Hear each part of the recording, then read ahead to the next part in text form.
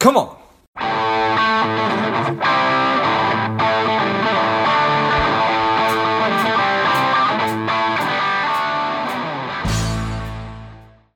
Welcome to Lifeblood REI, and welcome our guest, strong and powerful Stephanie Walter. Welcome, Stephanie.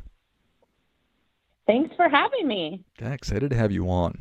Stephanie is the CEO of Airbay Wealth. They're a capital raiser, a syndicator, and real estate investor. Again, excited to have you on. Stephanie, tell us a little bit about your personal life, some more about your work, and why you do what you do.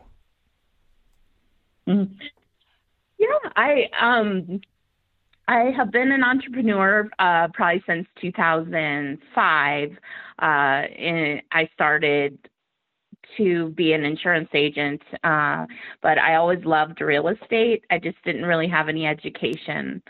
So I just would go out and buy properties that were cash flowing, at that time, single family homes. And then over time, like 15 years, I got really burnt out of being a landlord because it seemed like the way that I learned my lessons of what not to do was, doing what you weren't supposed to do. So Right. I learned a lot of hard lessons, but also just got kind of tired of dealing with, the calls really early in the morning and, the excuses for the late rents and all that good stuff. And I loved real estate. I just was thinking there might be a better way to do it. And that's when I learned about multifamily investing and specifically syndication, and that really a team of people buy a property, including investors. And it's just a way for a group of people to buy more than anyone could on their own. And I just like that idea. And I did one of those by myself and realized that was not the ideal way of performing these deals. And I've found a couple good partners that were good at, finding deals and operating deals. And my strength was really raising money. And so that is what I've been doing. And we're currently on our sixth deal right now. And I just love raising money. I really, really love working with the investors. Now, some of them are, moderately wealthy and some of them are very wealthy, but I tell people that I've learned probably more from them than they have from me. Just because they look at money in a completely different way than I did prior to working with them. And I have implemented a lot of what the more successful people do. And I was able to sell my insurance agency July 1st of this year, and can, I guess, technically retire, but I enjoy raising money. So I continue to do that. Well, congratulations on selling the agency. That's awesome. And finding, for lack of a better term, a niche or something that you really like doing. I think that is awesome. So talking about being able to learn from really successful people, and that's something that everybody, I hope, has the opportunity to do. But you said you're able to learn and then apply some of these lessons. What are some of those lessons? Well, I think the largest one that I learned, and it took a little bit of time because it wasn't completely apparent. So it took a little time to actually understand why they were doing a lot better than I was, or a lot of people I know. But I found it curious when I would look through their financial statements that the majority of them do not have 401ks. And that was kind of a weird, I couldn't quite figure it out. And then once I started seeing it again and again, just kind of looked at the way that they observe their money, which is they use their money at all times. They don't let their money sit, if that makes sense. So whether it's sitting and they don't have access to it over a long period of time, They want their money to be working for them at, the best way that it can be. And sometimes they find actually ways in which their dollars can work in two different places at the same time. And so I think I applied it to myself in the sense that I had a lot of single family rental properties that were just sitting with a lot of equity. And when you went back to work out, well, how much is this equity actually earning for me? I was quite disappointed with the answer. So at that time, I just started a few years ago selling all of my rental properties and investing in the syndications I was putting together, because the returns, were they were a lot higher than what I was getting currently.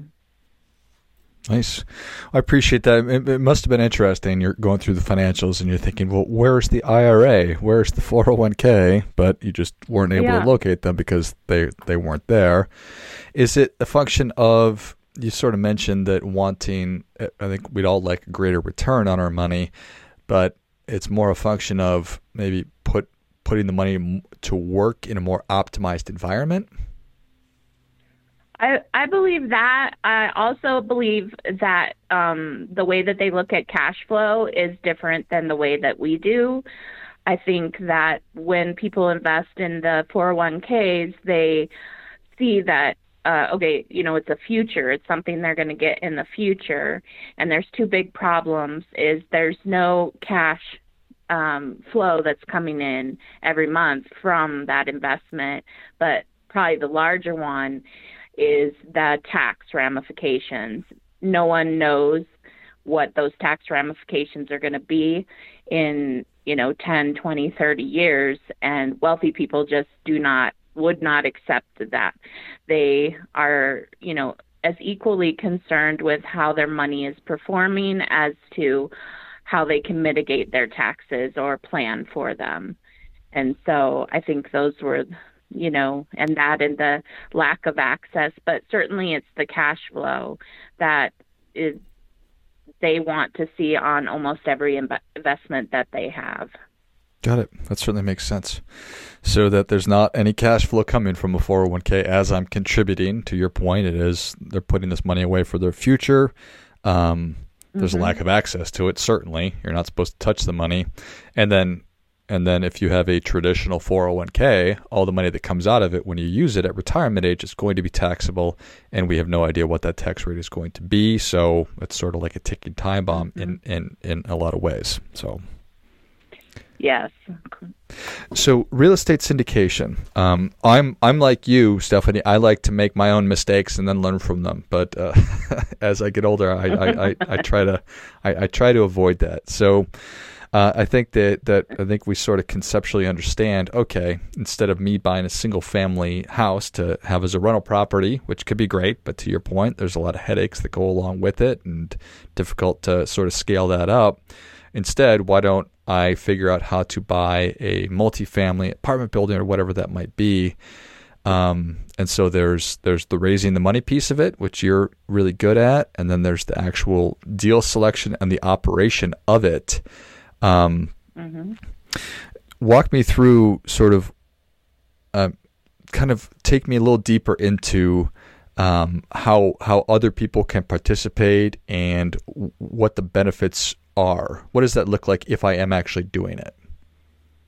Yeah. Well, there are a lot of benefits in doing it. Obviously, that I on my website I have a report up there now that lists the 5 reasons why this kind of investing might be for you. But what is great about this is you get to, you pick a team of people to work with, a team hopefully that has a really proven track record. And they're the people that find the deal. They're the people that raise the money for the deal. And if you become an investor, you would be someone who contributes to the deal. And then you have an operations person. And in my experience of watching people do things the right way and the wrong way, is that there's a lack of emphasis on the operations part, which is the most important part when you think about it, because if it's great to find the deal and to fund the deal, but if it doesn't perform, you're never going to get another, opportunity with the investors that you're working with. So that's why we put that as, kind of the highest level for us in our company. And I guess people are like, well, how does it work? So you would, depending on the investment type, there's a minimum to invest. When you invest in the property, you become an owner of the LLC. And to go a little bit deeper, our investors are always considered A shares. So they're preferred shares. All that means is that they are paid before any of the management team is. Really the most ideal way to set it up for investors to be involved. And then once the property's stabilized, kind of depending on what kind of property we've purchased, it's usually stabilized within the first 3 to 6 months at the longest. And then after that, the cash flow comes in, and that's EFT or a check every month that comes to you, and you have no responsibilities into the property. We report back on a monthly basis on how the investment is doing, but as far as being bothered in the middle of the night or any issues, you are not involved in any of that. And so the investments that we've done, this is our 6th one now.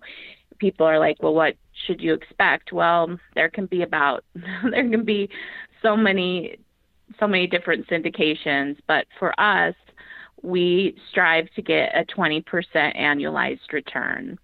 And that's what we strive to get our investors. Now, the way that it works is the cash flow is paid on a monthly basis while we own the property, which is usually 3 to 5 years.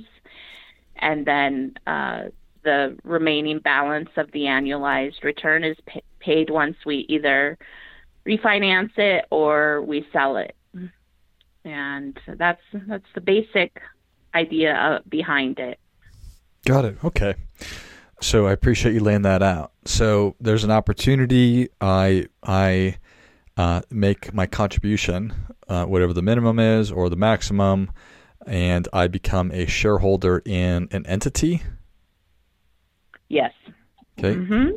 And it's kind of irrelevant what kind it is, but so I become a shareholder, and it's important to make a good decision about who I'm working with because I want the operation to be profitable, and there's probably a million different ways to screw that up and to therefore yes. break or diminish that annual return that we're looking for. Is that accurate? There's probably an infinite number of ways. Yes, there are. And that's why I think another thing I really learned from the wealthy that was interesting to me is, besides not investing as like we're taught traditionally, they invest a lot in, these real estate syndications, or they invest in businesses. But their philosophy really is to do their due diligence, obviously as much as they can do on the property, but more importantly, they want to find a team of people that they believe in, that they, do their background checks, and they do all the, to see that they can and believe that they can do what they say they're going to do. And that's the difference is, with the wealthy people, they tend to invest in people and ideas and businesses, whereas the average person puts their money into, the 401k, where there could be, thousands of different companies, different mutual funds, not really understanding how any of those businesses work or, the management teams behind any of them. Yeah, it's so an just interesting, a different way of looking at things. Yeah, it's very interesting that I think probably very rarely think about what you just said right there, is that inside of my S&P 500 index fund, there are 500 different companies with 500 different management teams. And it would be literally impossible to have as deep an understanding as you would with putting together a syndication like this. So if I can go through an example, and I always shudder to think about doing math on a podcast, but just real quick, tell me if tell me if I'm close.